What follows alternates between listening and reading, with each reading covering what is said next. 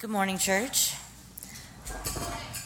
I'm reading John 1:35 through 51.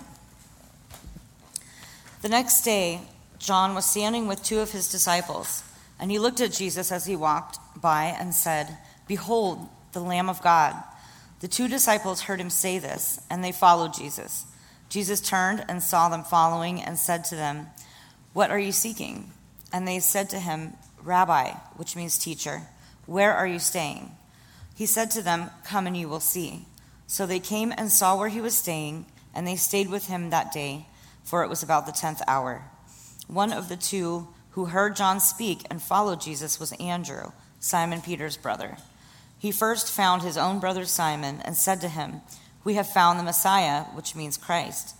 He brought him to Jesus. Jesus looked at him and said, "You are Simon, the son of John. You shall be called Cephas," which means Peter. The next day, Jesus decided to go to Galilee. He found Philip and said to him, "Follow me." Now Philip was from Bethsaida, the city of Andrew and Peter. Philip found Nathanael and said to him, "We have found him of whom Moses in the law and also the prophets wrote, Jesus of Nazareth, the son of Joseph." Nathanael said to him, "Can anything good come out of Nazareth?" Philip said to him, "Come and see."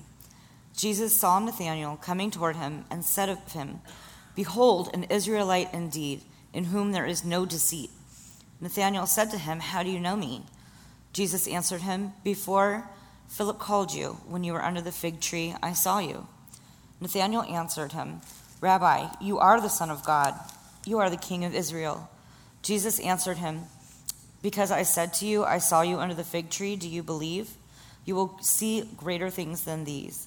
And he said to him, "Truly, truly, I say to you, you will see heaven opened and the angels of God ascending and descending on the Son of Man."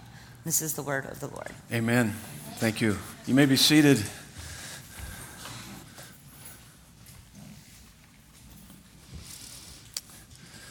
Good morning. Hope you're doing well. Good to have you with us. Welcome to those that are on YouTube Live right now.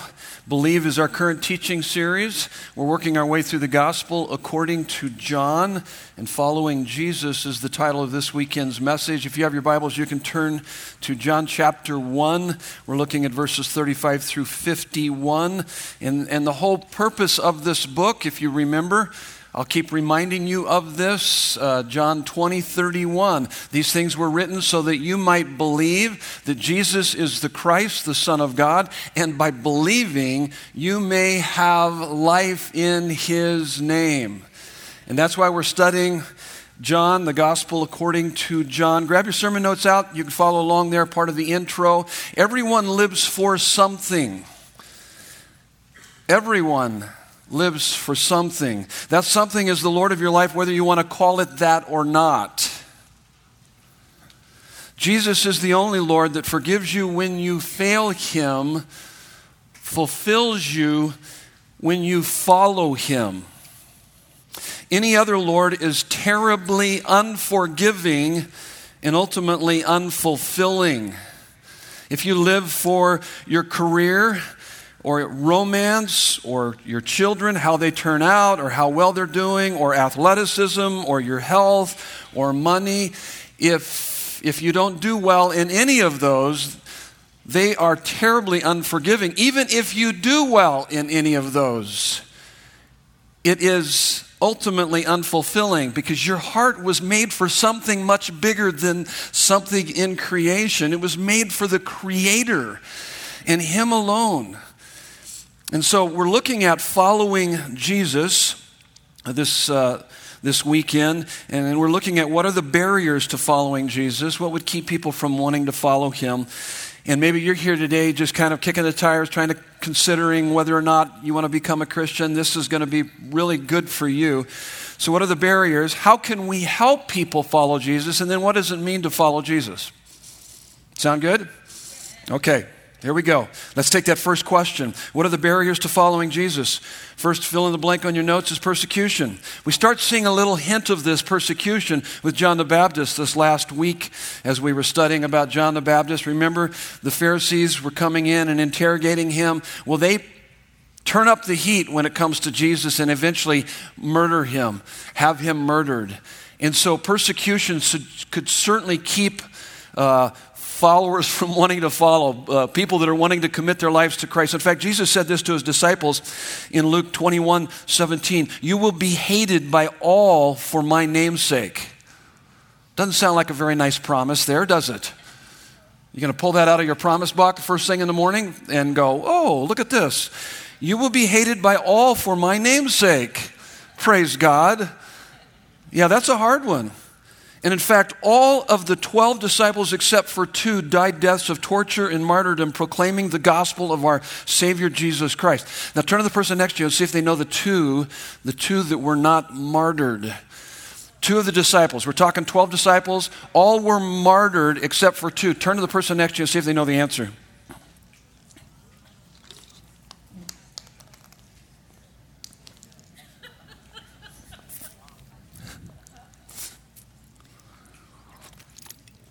How many were thinking Judas?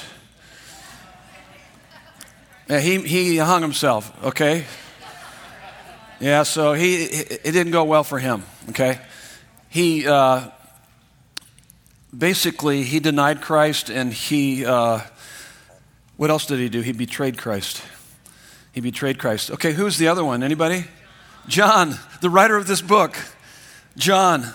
And so check this out. They tried to boil him in hot oil, and the dude wouldn't die. It's like, man alive. And so they exile him to the island of Patmos, where he writes the book Revelation.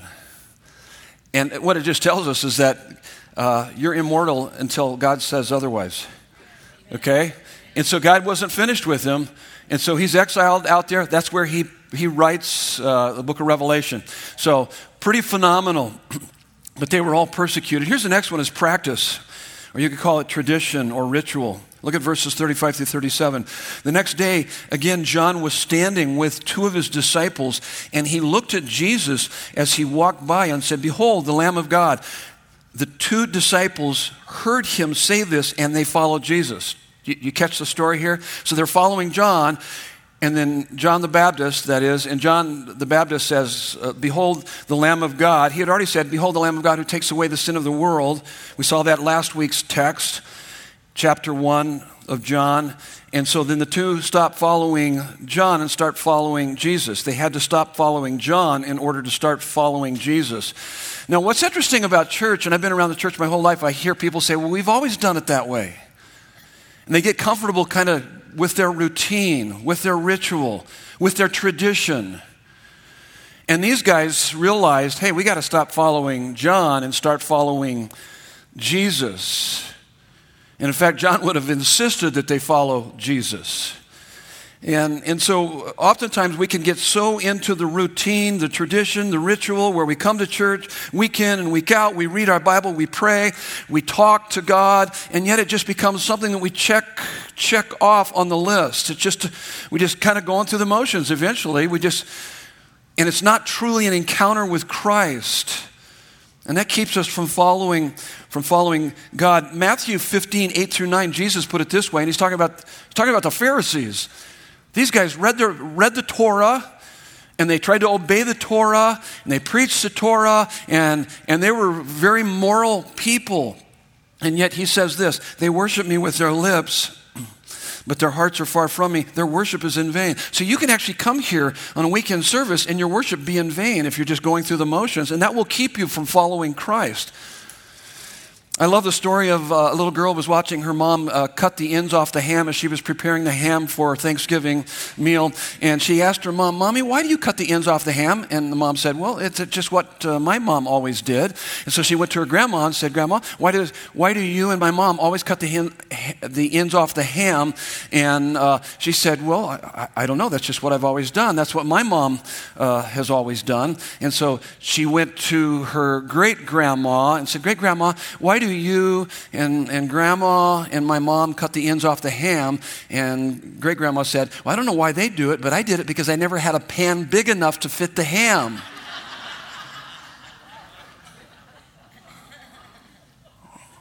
So what has meaning at some point, you kind of lose that meaning. It's just what we've always done.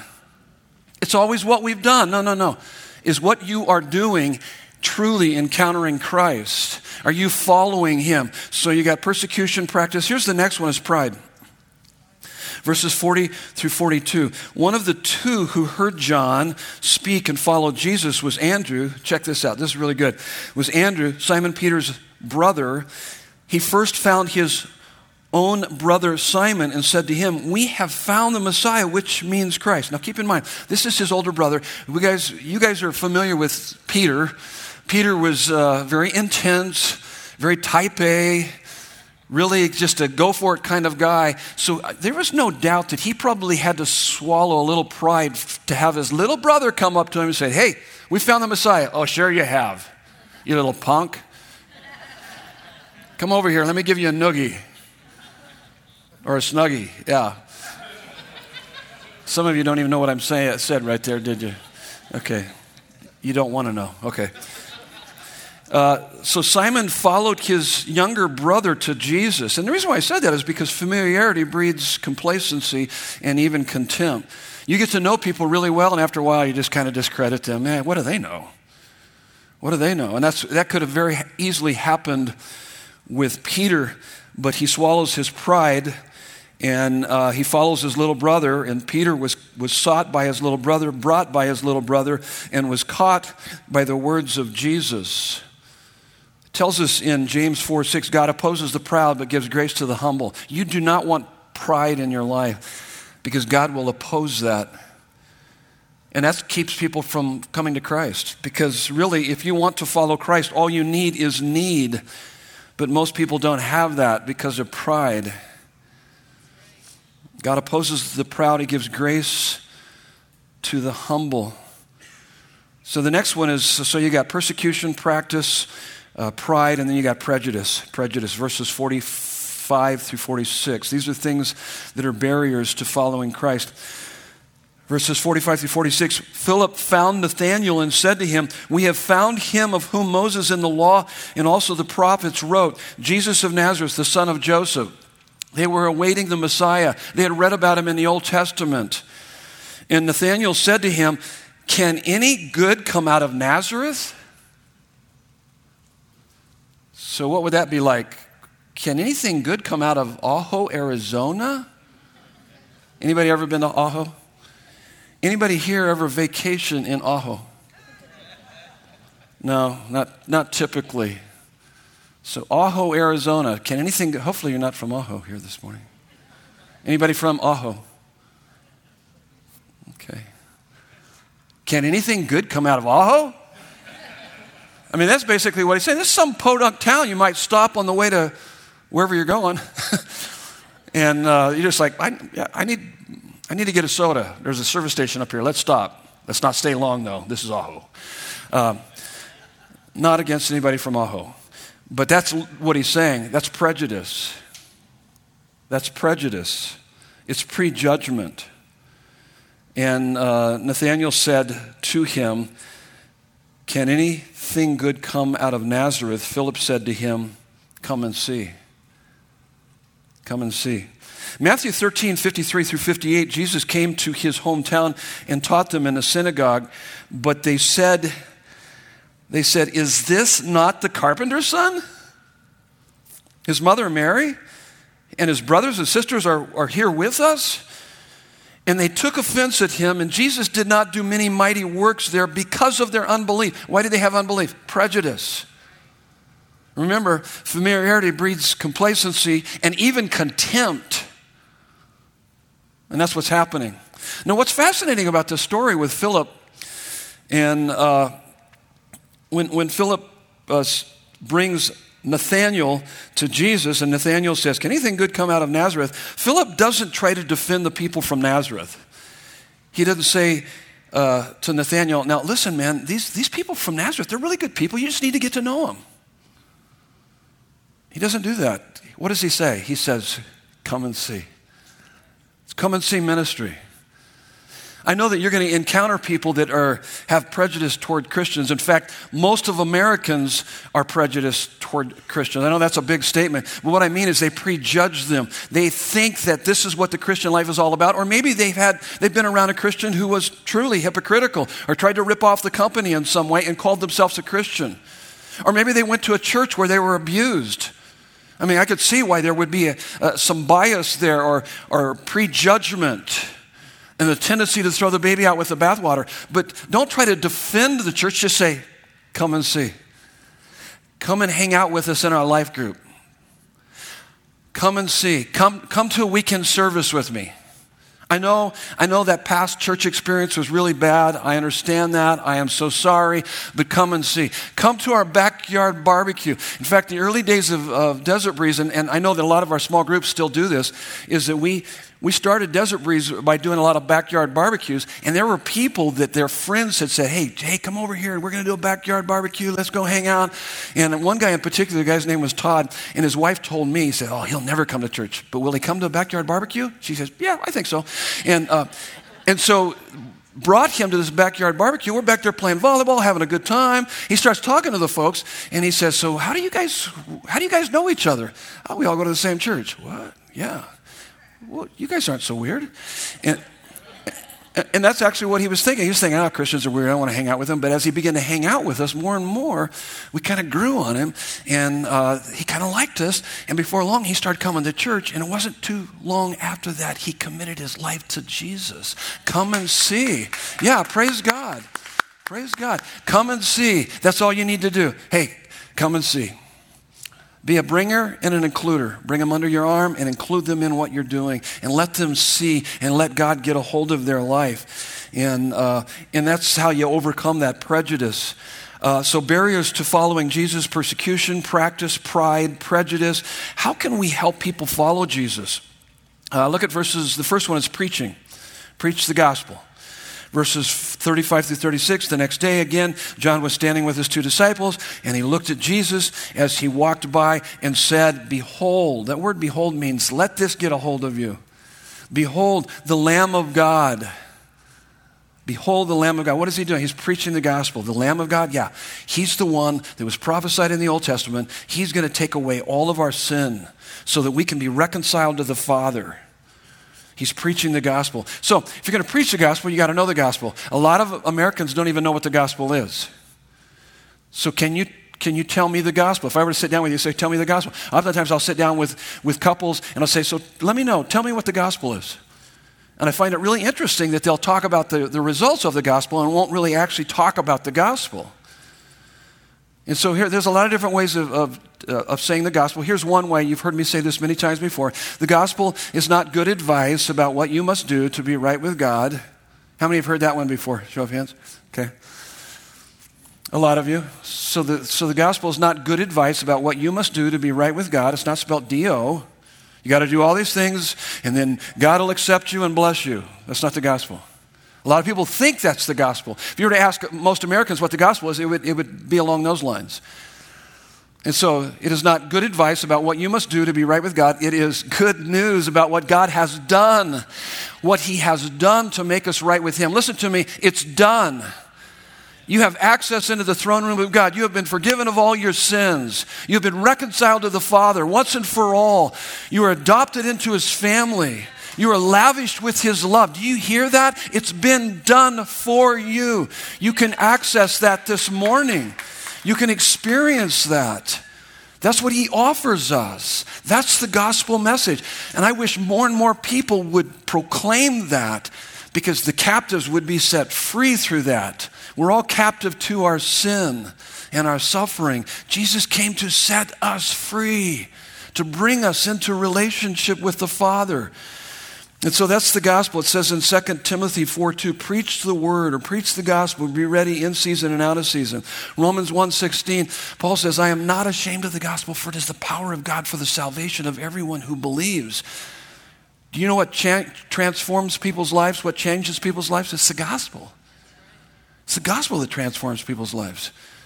So you want to proclaim the gospel. Let me just tell you very quickly why we do what we do here on weekend services is that we preach the gospel consistently, week in and week out. And the reason why we do that is because this is not a lecture. Lectures will give you information. I've been to churches before where it was just a ton of information, and there's nothing wrong with information. I certainly give you a lot of information, a lot of background and understanding of the text, and that's important. So it's not a lecture, and nor is it a motivational talk to give you action steps, although I will give you action steps, but that's not what sermons are all about, what we do here on weekend services. So it's not a lecture, it's not a motivational talk, it's a sermon. And here's what I want you to experience right there where you're sitting. As we're studying God's word, that there will be those moments in your life you'll just go, oh my goodness, he is amazing. And you are lost in love, wonder, and praise. You have those moments right there. You worship. Sermons are meant to help you to worship. So when we worship certainly in song, but we also worship in the study of God's word. So my goal week in and week out is that you would be captivated by the beauty and the glory of who Christ is. You want to change your life? Change what you worship. That is what will transform your life. And that's what I want more than anything. In fact, I believe worship rises or falls with your concept of God. So I want to show you a concept of God from His Word that will lift your worship towards Him. And you will be transformed by that as we proclaim the gospel of our Savior Jesus Christ. So preaching and then personal testimony. Verses 40 through 41, Andrew starts following Jesus, and the very first thing that he does is find his older brother, Simon, and says to him, we have found the Messiah, which is Christ. And then in verses 44 through 51, Philip, follower of Jesus, found Nathanael, his friend, and said to him, we have found him of whom Moses in the law and also the prophets wrote, Jesus of Nazareth, the son of Joseph. Real quick survey here. How many by show of hands would say that you were brought to Christ either through a family member or through a friend? Show of hands, show of hands. Whoa, that's a lot. In fact, that's the most successful way of witnessing or evangelism because you already have credibility with them. They know you. And so you preach the gospel to them, but more importantly, you give personal testimony of how the gospel has transformed your life. And they cannot deny that because they see you. They know you. As they watch you, as you follow Christ. That's why it tells us in 1 Peter 3:15, always be prepared to give an answer to anyone who asks you to give the reason for the hope that you have, but do it with gentleness and respect. So you should be living your life in such a way, with all the craziness that's going on in this world right now, that they look at you and they go, wow, you're not so crazy. With all this craziness going on, are you on drugs? What is going on here? You seem to have a lot of love. I've seen you love people that were kind of hateful towards you. That doesn't make sense to me. I see joy even in bad circumstances. I see a peace. You seem to be pretty calm as you face conflict. That's what Christ has for us. And when we do that, people will go, hey, what's going on here? And they might not say, tell me about the hope that you have. They're just going to go, well, we're trying to figure this out. What are you doing here? What is this? What's happening inside of you? I don't know. And that's why he says, always be prepared to give an answer to anyone who asks you to give the reason for the hope that you have. Do it with gentleness and respect. If you're a follower of Jesus Christ, you will have multiple testimonies. A personal testimony is the most effective witness. And God allows experiences in my life, in your life, so that we can relate to others who need Christ. You've gone through hard times, and Christ has seen you through those hard times. He wants to recycle that pain so that you can help others through their hard times. Do you hear that? You didn't go through that for no reason. He's working in your life. He's trying to make you more like Christ, and as he does that, then he wants to use that in you to make an impact in other people's lives that are going through the same hard time that you went through. And so, trusting Jesus, and many of you could probably have testimony just like this. Trusting Jesus has helped me to deal with worries and anxiety and has given me inner peace. How many could say that's true about you? Okay, yeah. How about trusting Jesus has helped me deal with guilt and shame and has given me forgiveness and a new start? Show of hands. Yep. That's part of your testimony. Trusting Jesus has helped me with anger and has given me patience and love. Show of hands. Okay. Yep. How about this one? Trusting Jesus has helped me deal with marriage or finances or parenting and has given me hope, direction, and life change. Show of hands. Okay. How many would say this is true? Trusting Jesus helped me to deal with my biggest problem, the person sitting right next to me. Show of hands. And has given me the ability not to let them push my buttons, okay? Some of you, we were really quick to raise your hand on that one, okay? Some of you are probably sitting by people on each side of you, okay? Just bow your head right now and pray for them. So personal testimony. Here's the third one. It's a bit supernatural, pursued by Christ. They're all supernatural, but this one in particular. So preaching, personal testimony, and then pursued by Christ. Look at verse 43. The next day, Jesus decided to go to Galilee, and he found Philip and said to Philip, "Follow me." So this Philip wasn't brought by a friend or a family member. Jesus approached him. He just came up. Jesus said, "Hey, Philip, follow me." And in verses 46 through 51, Nathanael has this supernatural encounter with Christ, and although he's brought by a friend, remember how the story goes here? So he's coming up, as Nathanael's walking up, Jesus said, an Israelite who has no deceit. Nathanael goes, "How do you know me?" "I saw you under the fig tree before Philip came up and brought you here to me." He goes, "Whoa." See, Jesus is reading his mail. Really, it's called the word of knowledge. It's really fascinating. And he goes, "Wow." And he's just overwhelmed by that. That's a supernatural kind of an encounter.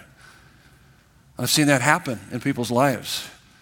I've seen it here on weekend services. There's been times here where people have come up to me and have said, I awakened in the middle of the night, overwhelmed with anxiety, and had very strong leading to find a church. I did a Google search for churches in the area, and up popped Desert Breeze. So I showed up to Desert Breeze this particular morning, and what you said is exactly what I needed to hear. I felt like you were reading my mail. I've had people say that. I felt like, "Are you living in my house with me?" And this is how I respond. I just say, "It's evident God is coming after you. He loves you. He's pursuing you." That's very supernatural what he's doing. He's drawing you. And so what is our part in this when we see something like that happening? It's to just encourage them, say, "Man, I can see God's coming after you. He loves you. He's wanting you to come to him and know him and to experience him." And that's typically what I say to him.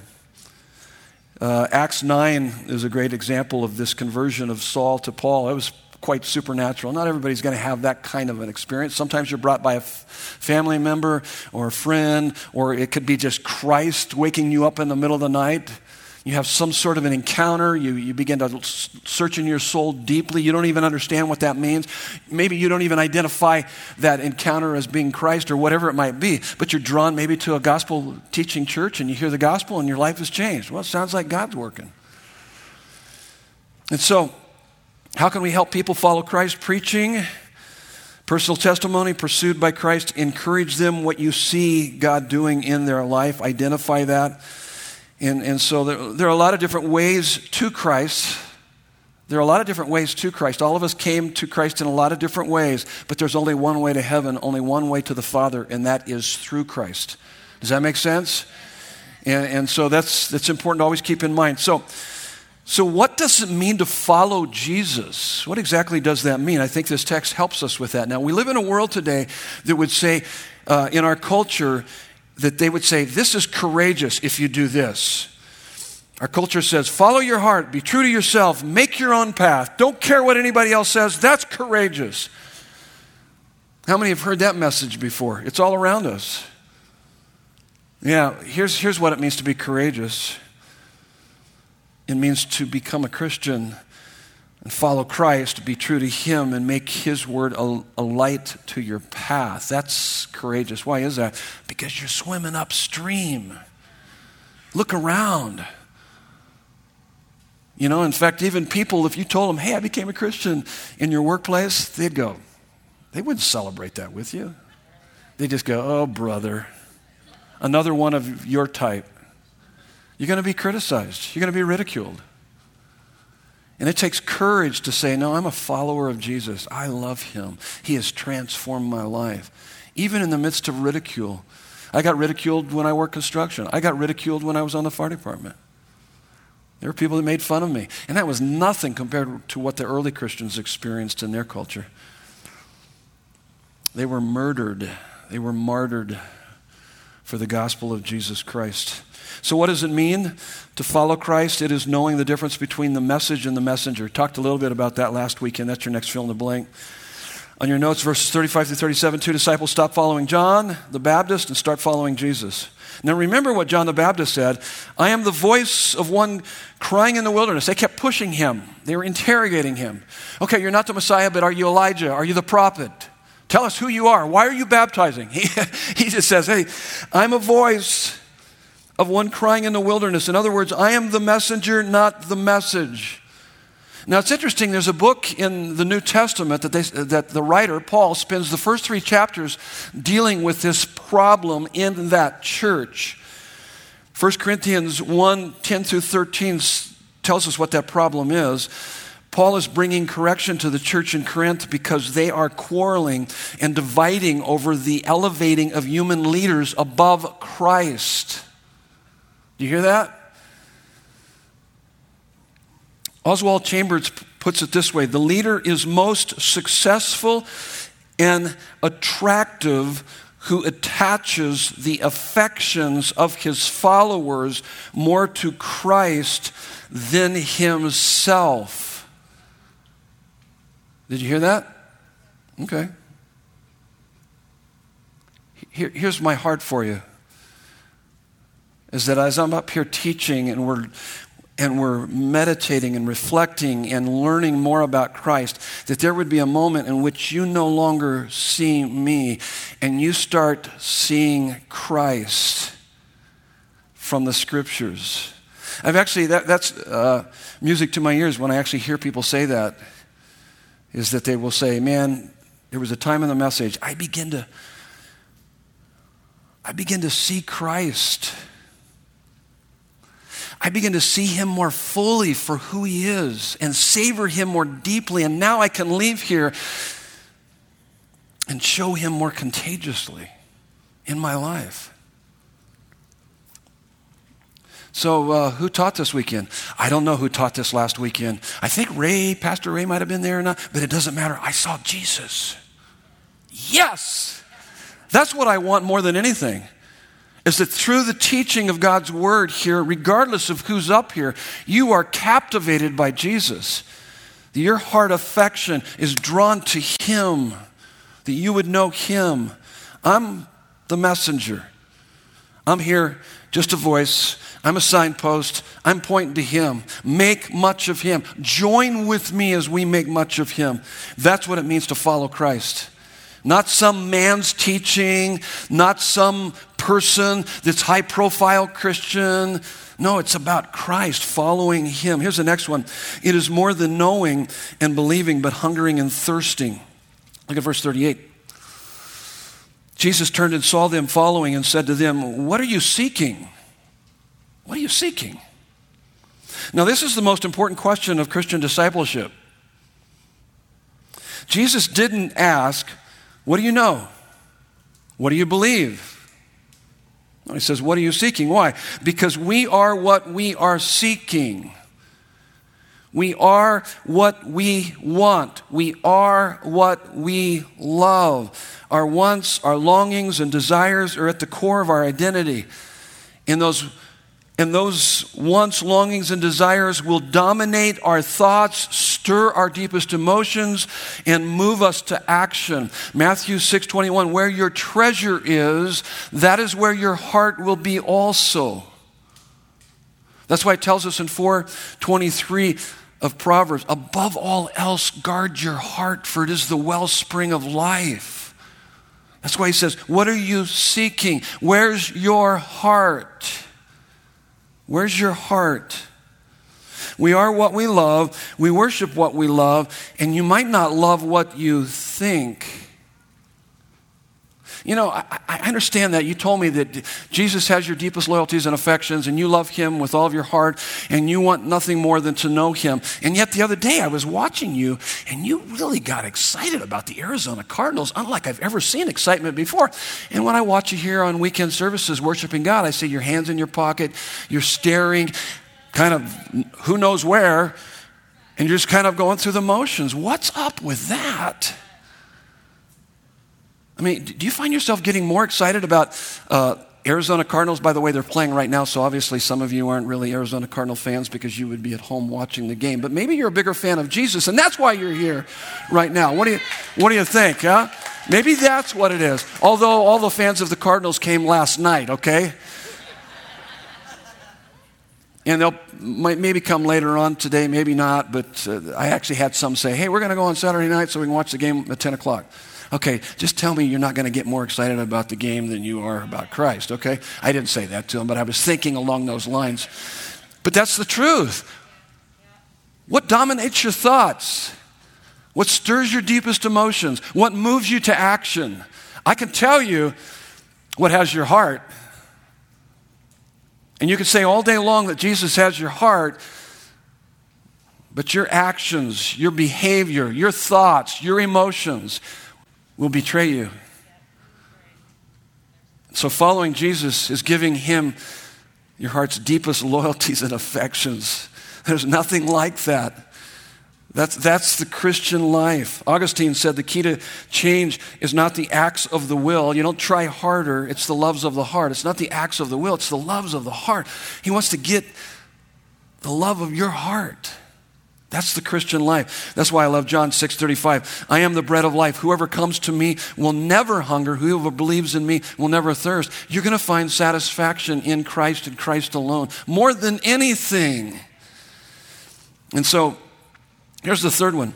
The next one. It is not Jesus following me, but me following Jesus. Now, why would you have to say that, Pastor? Right? We know that it's following Jesus. Well, some people follow Jesus for Jesus to follow them, okay? And sometimes when we initially come to Jesus, we want him to follow us because we're wanting him to do something for us. Look at verse 37. The two disciples started following Jesus. They didn't say, Jesus, follow us. Jesus said, no, you follow me. No, Jesus, you follow me. No, you follow me. Verse 38, and they said to him, Rabbi, which means teacher, where are you staying? So they started following him, and he said, come and you will see. So we follow him. He doesn't follow us. We're not in charge. Following Jesus means to go where he leads. And by the way, wherever he leads, it's based on his perfect love and infinite wisdom for you. It's always for your good and his glory. He always has your best interest at heart. And sin is going where he doesn't lead. In the movie Rudy, how many have seen the movie Rudy? Okay. It's a good movie. Rudy. You guys know what I'm doing there? No, some of you have never seen the movie Rudy. What's wrong with you, man? That's a good old American movie, huh? Maybe not. Okay. Rudy asked Father John Kavanaugh to pull some strings with God to help him get accepted into Notre Dame to fulfill his dream of playing football. Sounds like idolatry to me. And Father John says, I like this kind of classic. He says, son, in years of religious studies, I've come up with only two hard, incontrovertible facts. There is a God, and I am not him. Some of us right here need to learn that. There is a God, you're not him. I have to learn that every day. Every day. There is a God, I'm not him. I'm following him. He's not following me. I don't quite understand why this is going down, but he's in control. I love him. He always has my best interest at heart. Wherever he leads, it's perfect love and infinite wisdom that is leading you. And at times it's going to drive you crazy. Keep your eyes on Jesus. Follow him. Get to know him. There's a verse in the Sermon on the Mount, a couple verses, Matthew 7:21-23, that have always haunted me, and I want them to haunt you also. And it says this: Jesus said to his disciples, "Not everyone who says to me, 'Lord, Lord,' will enter the kingdom of heaven, but the one who does the will of my Father who is in heaven." And when you read the rest of the text, you discover that you can profess Christ, you can have right doctrine, you can be passionate, and even be a change agent and not be a Christian. You can do all of those great things and not be a Christian. You can help others to know Christ and not be a Christian. That's what he's saying. What is the difference? Well, the difference is between using God and serving God. That's what it is. Anytime someone says, "I'll serve God if," whatever's at the end of the "if" is what you're truly serving. God is only a means to that end. Do you hear me? You're using God. You're not serving him.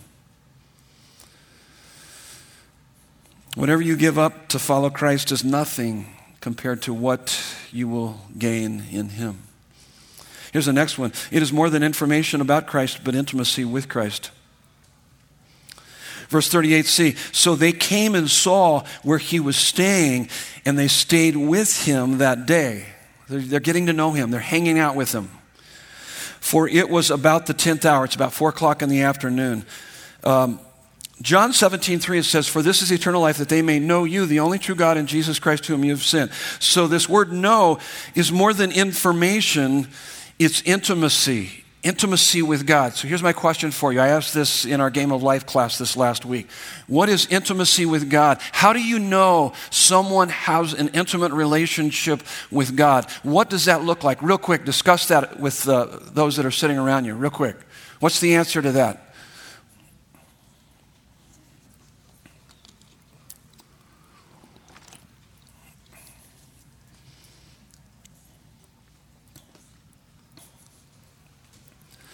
You're kind of whispering out there. There's a little bit of activity going on in here. Some of you, we may need to wake you up. So what is that intimacy? What is that intimacy? Here's what it is. We could define it in a lot of different ways. But first and foremost, I can tell if you have an intimate relationship with God because you have a ferocious love for Jesus. You spend time with him, oh my goodness. You want nothing more than more of him. And not only that, you have this incredible love that comes out of your heart for those around you. Even your enemies.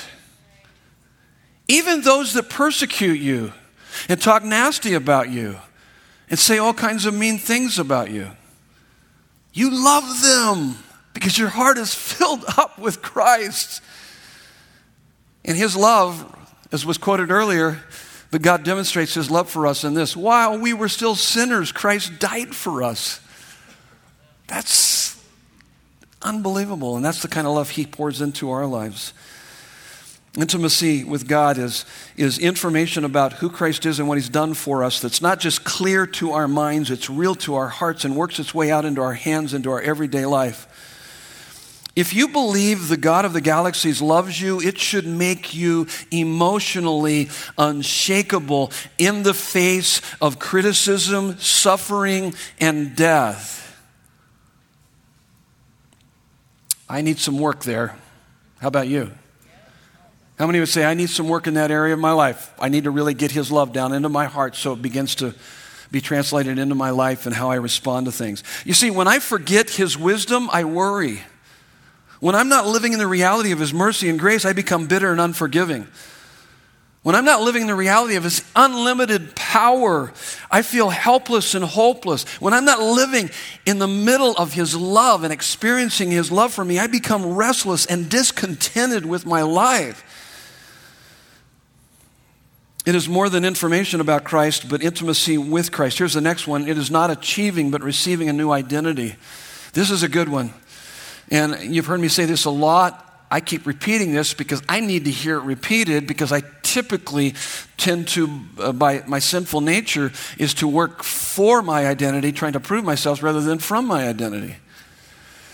And so it's not achieving, but receiving a new identity. Look at verses 40 through 42. He, Andrew, brought him, Simon, to Jesus. Jesus looked at him and said, "You are Simon, the son of John. You shall be called Cephas," which means Peter.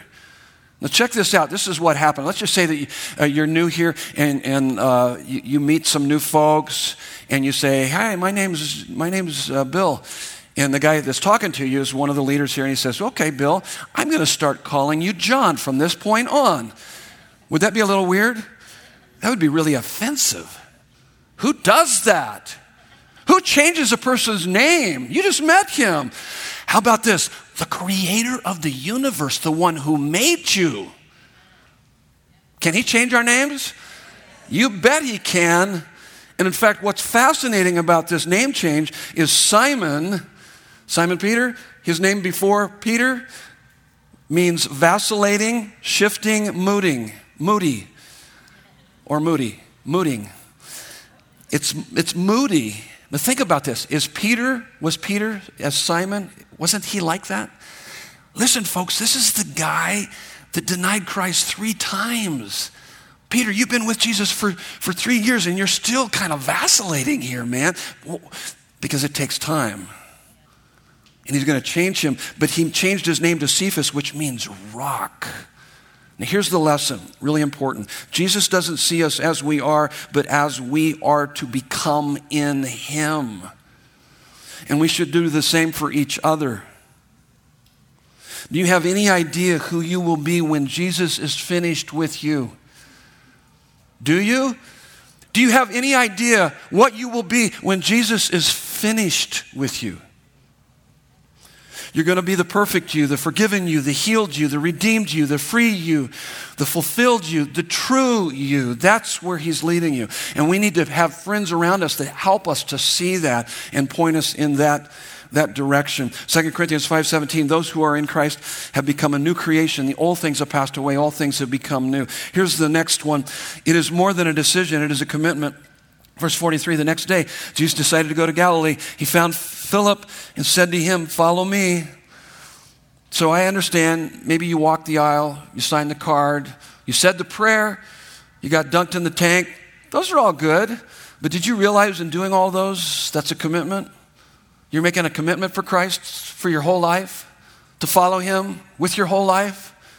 That's what it means more than anything. Jesus said to his disciples in John 6:46, "Why do you call me Lord, Lord, and don't do what I say?" You hear the hypocrisy in that? He's just like saying, you call me Lord, and yet I'm not really, you're not following me. Here's what's interesting about following Christ is that you can reason to a point of probability beyond a reasonable doubt that Jesus is the Son of God, but it takes commitment to lead to certainty. That content in your head has to go down into your heart as conviction and comfort, and then out into your hands as commitment. You make a commitment. We have 5 levels of commitment here at Desert Breeze to help you become a fully devoted follower of Christ.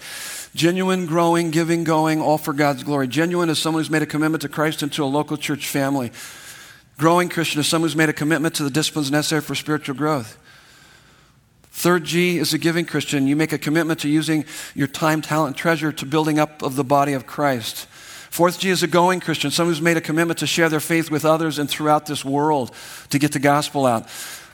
5th G is a glorifying Christian. You're committed to doing all the first 4 to God's glory. You're committed to that.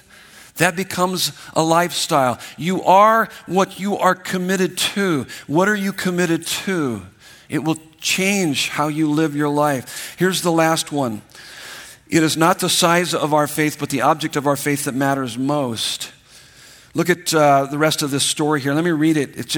I love this part. Verses 44 through 51. Philip found Nathanael and said to him, "We have found him of whom Moses in the law and also the prophets wrote, Jesus of Nazareth, the son of Joseph." Nathanael said to him, "Can anything good come out of Nazareth?" And Philip said to him, "Come and see." Jesus saw Nathanael coming toward him and said to him, "Behold, an Israelite indeed, in whom there is no deceit." Nathanael said to him, "How do you know me?" Jesus answered him, "Before Philip called you, when you were under the fig tree, I saw you." Nathanael answered him, "Rabbi, you are the Son of God. You are the King of Israel." Notice Jesus' response. Jesus answered him, "Because I said to you, I saw you under the fig tree, do you believe? You will see greater things than these." You hear what he's saying? You haven't seen anything yet. You believe because I did that? You haven't seen anything yet. And he said to him, "Truly, truly, I say to you, you will see heaven open and the gates, heaven open and the angels of God ascending and descending on the Son of Man." And he's making reference to Genesis 22. Remember Jacob's dream, the stairway to heaven?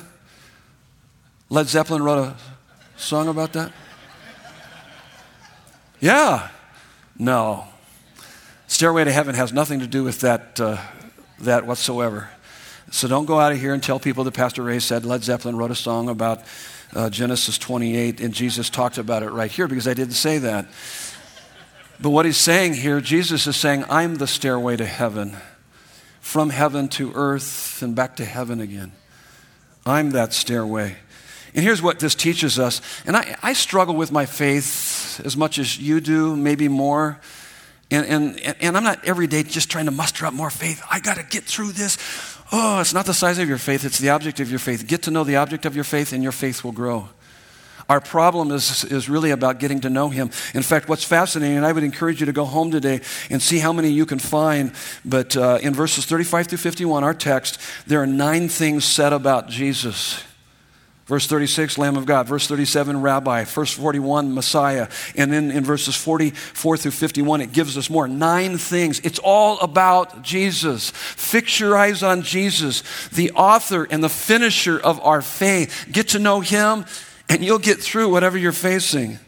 The world says, show me and I'll believe. God says, believe and I will show you. Without faith, it is impossible to please God. Whoever would come to him must believe that he exists and that he is a rewarder of all those that diligently seek him. Hebrews 11:6. Follow anything or anyone as the Lord of your life other than Christ, and it will control you when you seek it, disappoint you when you get it, and devastate you when you lose it. Follow Christ as the Lord of your life, and he will captivate you when you seek him. He will fulfill you when you live for him, and he will never, ever, ever leave you or forsake you. Let's pray. Would you bow your heads with me? We're going to prepare our hearts for communion here this morning. So, Father God, thank you for the message of the gospel, the good news of what you have done to make us right with you by sending your Son to rescue and redeem us. May the gospel message always stir up in us a hungering and thirsting that only you can satisfy. We come to you not for you to follow us, but for us to follow you as the end of our exceeding joy as we obey you in every area of our lives.